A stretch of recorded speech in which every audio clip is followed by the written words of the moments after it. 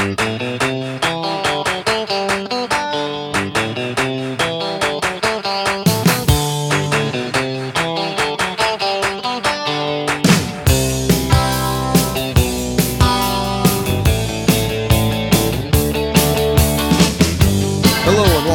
episode of the Home Run on Wheels podcast, where we chronicle the baseball trip of a lifetime while raising awareness of the needs of children in the foster system through our partnership with Children's Hope Alliance. This is Ron Clements with my wife, Patty. Hello there. And we are still in Milwaukee. And Tuesday, we got some fabulous news on our trip. The Minnesota Twins and Colorado Rockies will both donate 30 tickets to organizations in Minneapolis and Denver, respectively, for games on July 7th and July 11th, and we could not be more happy. Yeah, it's great. We're gaining momentum and getting more kids and families to the games. It's a great achievement. Yeah, I'm really looking forward to it, and it's kind of funny. It's kind of a good problem to have, but I knew as soon as I bought tickets in Minnesota for the July 8th game that the ticket request was going to come through, and it was going to be the other day we're going to be in Minneapolis. That's okay. It's still a good thing. So we're going to 2 games at Target Field. Right, exactly. And the Minnesota Twins will be playing the Baltimore Orioles. The Twins donated 30 tickets to Family Alternatives of Minnesota, and the Rockies will donate 30 tickets to Lutheran Family Services Rocky Mountains for the July 11th game against the Arizona Diamondbacks. And we're coming into the All-Star break right after that. Yes, and then it's the All-Star break, and then we'll head up to Seattle, and had a pretty good conversation Tuesday also, or was that Wednesday? It was Wednesday. Had a pretty good conversation with an organization up there in Seattle, so hopefully we can get some kids out to a Mariners game too, but that is still a work in progress. So got some, as you said, we're gaining some momentum, and it's awesome. Right. But we're still in Milwaukee, and we did Summerfest, or we're going to do Summerfest. We're doing Summerfest, I guess. First concert was Wednesday night, Imagine Dragons last night, and God, what an awesome show. It was a great show, and just first of all, Summerfest itself is the world's largest music festival, and after seeing the setup, I understand why they call it yeah. that. Yeah. And it is. There's a lot going on there. I don't even know how many stages. I didn't count them up. 4 or 5 stages? More than that. No. At least? Yeah. No, more than, probably closer to 10. You got some smaller stages and well, and they have them set up just right so that they're facing the different ways so that you don't have the noise confusion. Overlap. Yeah. Right. And Imagine Dragons, I saw them once before in Vegas. It was a different kind of experience because I saw them at a conference, and although it was in a big venue, there weren't as many people because it was a conference type of thing. It wasn't the same kind of atmosphere. So what did you think? It was your first time. It was amazing. They put on a great show. They did 20 songs. They started out with Radioactive, and then they finished with Believer, and yeah, it was fabulous. I don't know what more to say. It was awesome. The lead singer. He is just so talented too. Yep. He plays the piano at one point. He played the drums. He could have worn a shirt. Making the rest of us feel self-conscious. I'm just saying. I felt inspired. So, other guys looking for inspiration to try to get back to Major League Baseball are a couple of guys playing independent league baseball in the Frontier League. Corey Kimber of the Joliet Slammers and Tim Zier of the Windy City Thunderbolts. I spoke with them last week, and you heard part 1 of those interviews with the Slammers and Thunderbolts players last week. So when we come back after this word from Children's Hope Alliance, you will hear from both Corey Kimber and Tim Zier on what drives them to continue to pursue their dream of one day playing Major League Baseball. Any child should be able to at least go to a foster home and experience the family. After a traumatic past, Briar was fostered and adopted through Children's Hope Alliance. I felt like God chose this place, and I feel like when He opened the door for them being my foster parents, He also opened the door for them being my mom and dad. There are kids right now in your community waiting for someone like you to open their hearts and home. To learn more about becoming a foster parent or to learn how to spread the word about fostering, visit childrenshopealliance.org/advocate.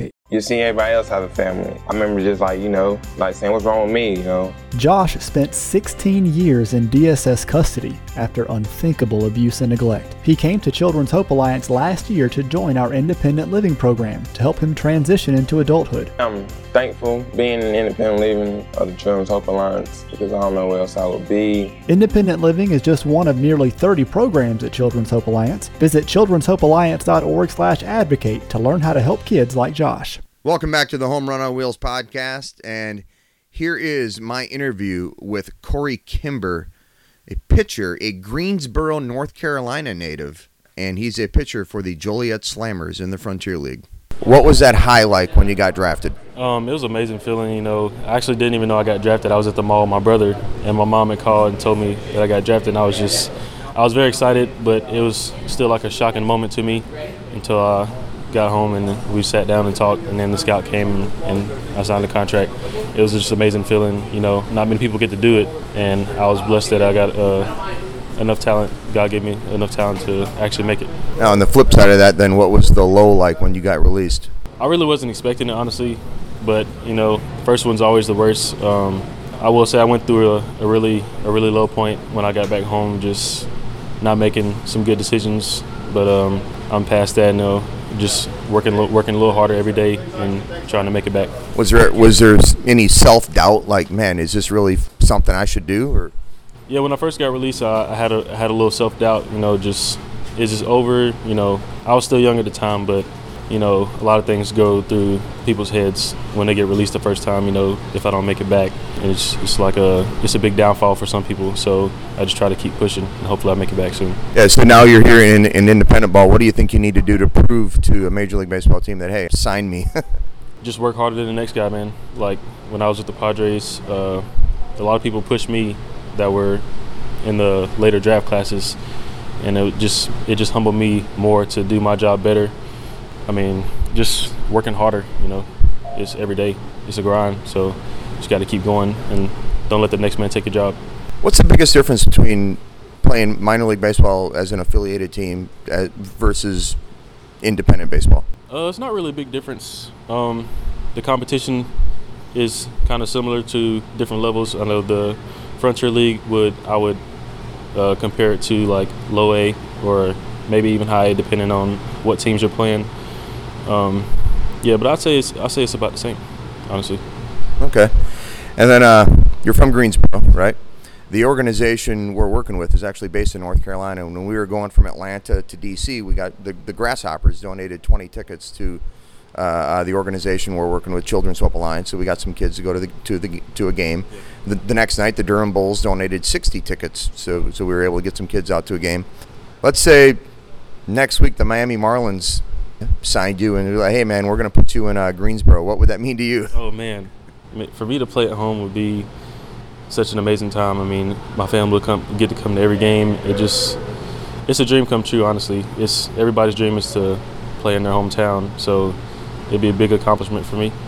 But I'm pretty sure if somebody were to call you next week, it wouldn't matter who that team would be, right? No, it would not matter, man. I'm on the next thing smoking, trying to get to the team. So it really doesn't matter who I make it with as long as I get back into the system, just trying to work hard. What keeps you going as far as, like overcoming the adversity of getting released and, what drives you to continue to pursue this dream? I said my family drives me. I talk to them every day. They drive me to be a better person inside and out, on and off the field. My brother plays a big part as well. He's like my right-hand man. I know back in the day we used to play in the backyard, little baseball games, and we just push each other. So I said my family and my brother are my two biggest supporters. Thanks a lot, Corey. Patty, Corey talked a lot about how his family is kind of what drives him to continue to succeed, and that's like his support system. And honestly, that's something that a lot of these kids need. Yeah, everyone needs a support system, and you and I are both lucky. We have great family and friends who are our support system. We saw that at our wedding, how many people there were, and Celeste even talked about that, how we have such a great support system, and everyone deserves that. Yeah, without a doubt. And again, folks, we keep saying it. You know, if you can foster or adopt, please do. If you can't, there are still other ways to get involved and help an organization in your community, whether it's through fostering or adopting or just volunteering at an organization or donating to an organization to help brighten the lives of some of these kids. And the next interview that I'm going to play for you with Tim Zier of the Windy City Thunderbolts. This was a guy who was drafted by the Philadelphia Phillies and only lasted a couple of years in the Phillies system before he was released, and now he's in his third season with the Windy City Thunderbolts. This is a guy who is the all-time hits leader at San Diego State University, and he played for Hall of Famer Tony Gwynn. And here's Tim Zier, the second baseman for the Windy City Thunderbolts. When you got drafted, what was that like to hear your name called by a Major League Baseball team? I would say the whole draft process was the most stressful time of my entire life, but the moment that my name was called, I could say top three best feelings in the world, honestly, because you grind your whole life and baseball's a part of you, and just to hit that point where you see your name, it's hard to put it into words. It definitely was an amazing experience. And then the flip side of that, what was it like when you got released? I mean, it's never fun, but I'm a major believer, and at that point, whenever you have adversity in your life, I just had to put my faith in the man upstairs, Jesus Christ, and let him pave out the road that he has planned for me. So when that happened, yes, it was tough, but I knew I wasn't done, and I'm here 3 years later still playing, and I'm still blessed to play and wake up every day. How important is your faith to you?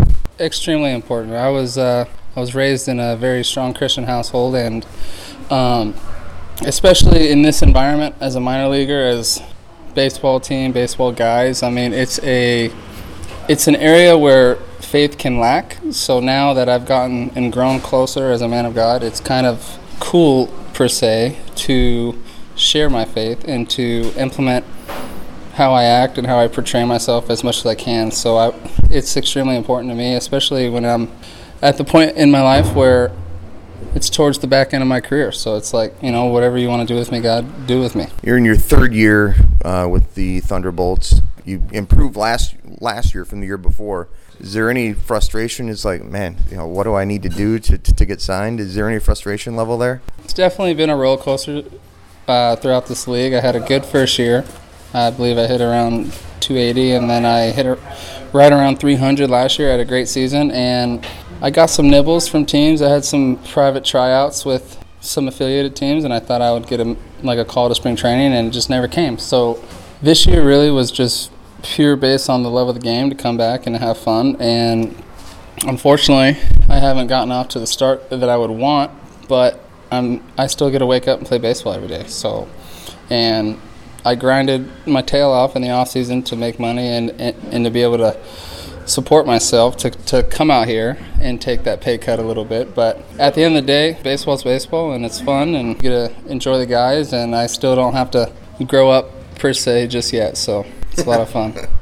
You went to San Diego State, right? I did. What was it like playing for Tony Gwynn, and what did you learn there? I could sit here for hours, honestly. He was a huge mentor in my life throughout my career, even after San Diego State for a little bit, or even summer ball. He was just a phone call away. I've grown very close with that family. I was actually a pallbearer at his funeral, so I carried that Hall of Famer, one of the best hitters of all time, to his grave. And I currently coach travel ball teams with his son, so me and Junior still work together. And I would say the main thing that he has implemented me in my life is to do things right. You show up every day, get your work in, don't ever come off your work, and eventually it will pan out. And that's exactly how I'm even taking this season. Slow start, it's going to pan out because I trust the process and I trust the work. Last year I had a slow start, and then look where I finished.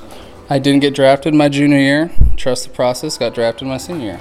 Got released. Still playing 3 years down the road. So you just always got to trust the process, trust your work ethic, and I would say that's the main thing that he taught me. Is trusting the process and your faith, is that how you've been able to kind of persevere through the adversity in your career you faced? My faith has definitely helped me persevere through all the hardships throughout my career, but trusting the process, as what Coach Quinn would say, is every day show up early, be on the tee, know your approach, know what the guy is trying to do to you. Stick to what you do best. And for me, what I do best is hitting balls up the middle. And sometimes if I get away from that, I struggle. So it's like everyone's a little different, but I really took it to heart to sit down with him all the time at San Diego State and just pick his brain. And now in the off season when I teach these kids, I'm doing the same thing. And I could share what he has taught me, or even here, like I share what he has taught me. So he definitely impacted my life.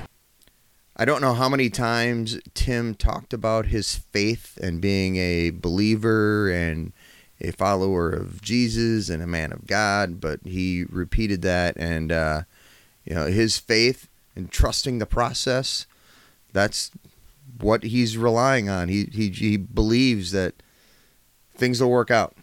And he will one day get back to affiliated ball and continue to chase his dream of playing Major League Baseball.